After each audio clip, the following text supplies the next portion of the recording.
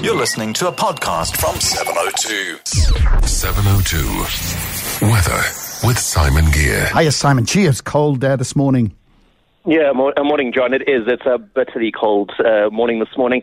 -1, the official low for Johannesburg, reaching a high of 17. We've got -3 and 16 for Vereeniging, and 1 degree and 19 for Pretoria.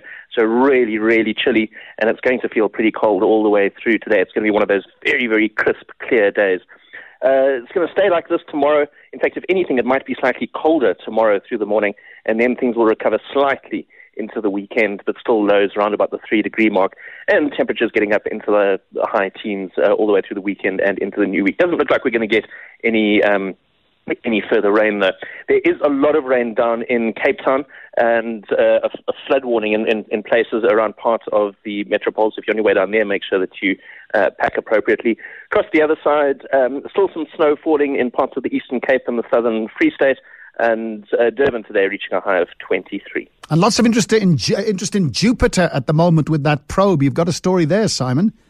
Yeah, this is actually not far from the probe, but from the infrared observatory in Hawaii, having a look at Jupiter. They're able to measure the temperatures of the cloud tops around the tops of the surface.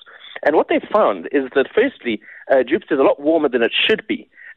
Certainly can be taken into account from the sun's rays, so it must be heating itself.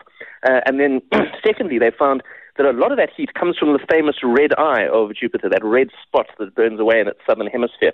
And they think that the storms inside that eye are so severe that the sound waves from the thunderstorms crashing around is enough to, firstly, heat the eye up to about the same temperature as lava, about 1,300 degrees Celsius, and so heat the atmosphere around it.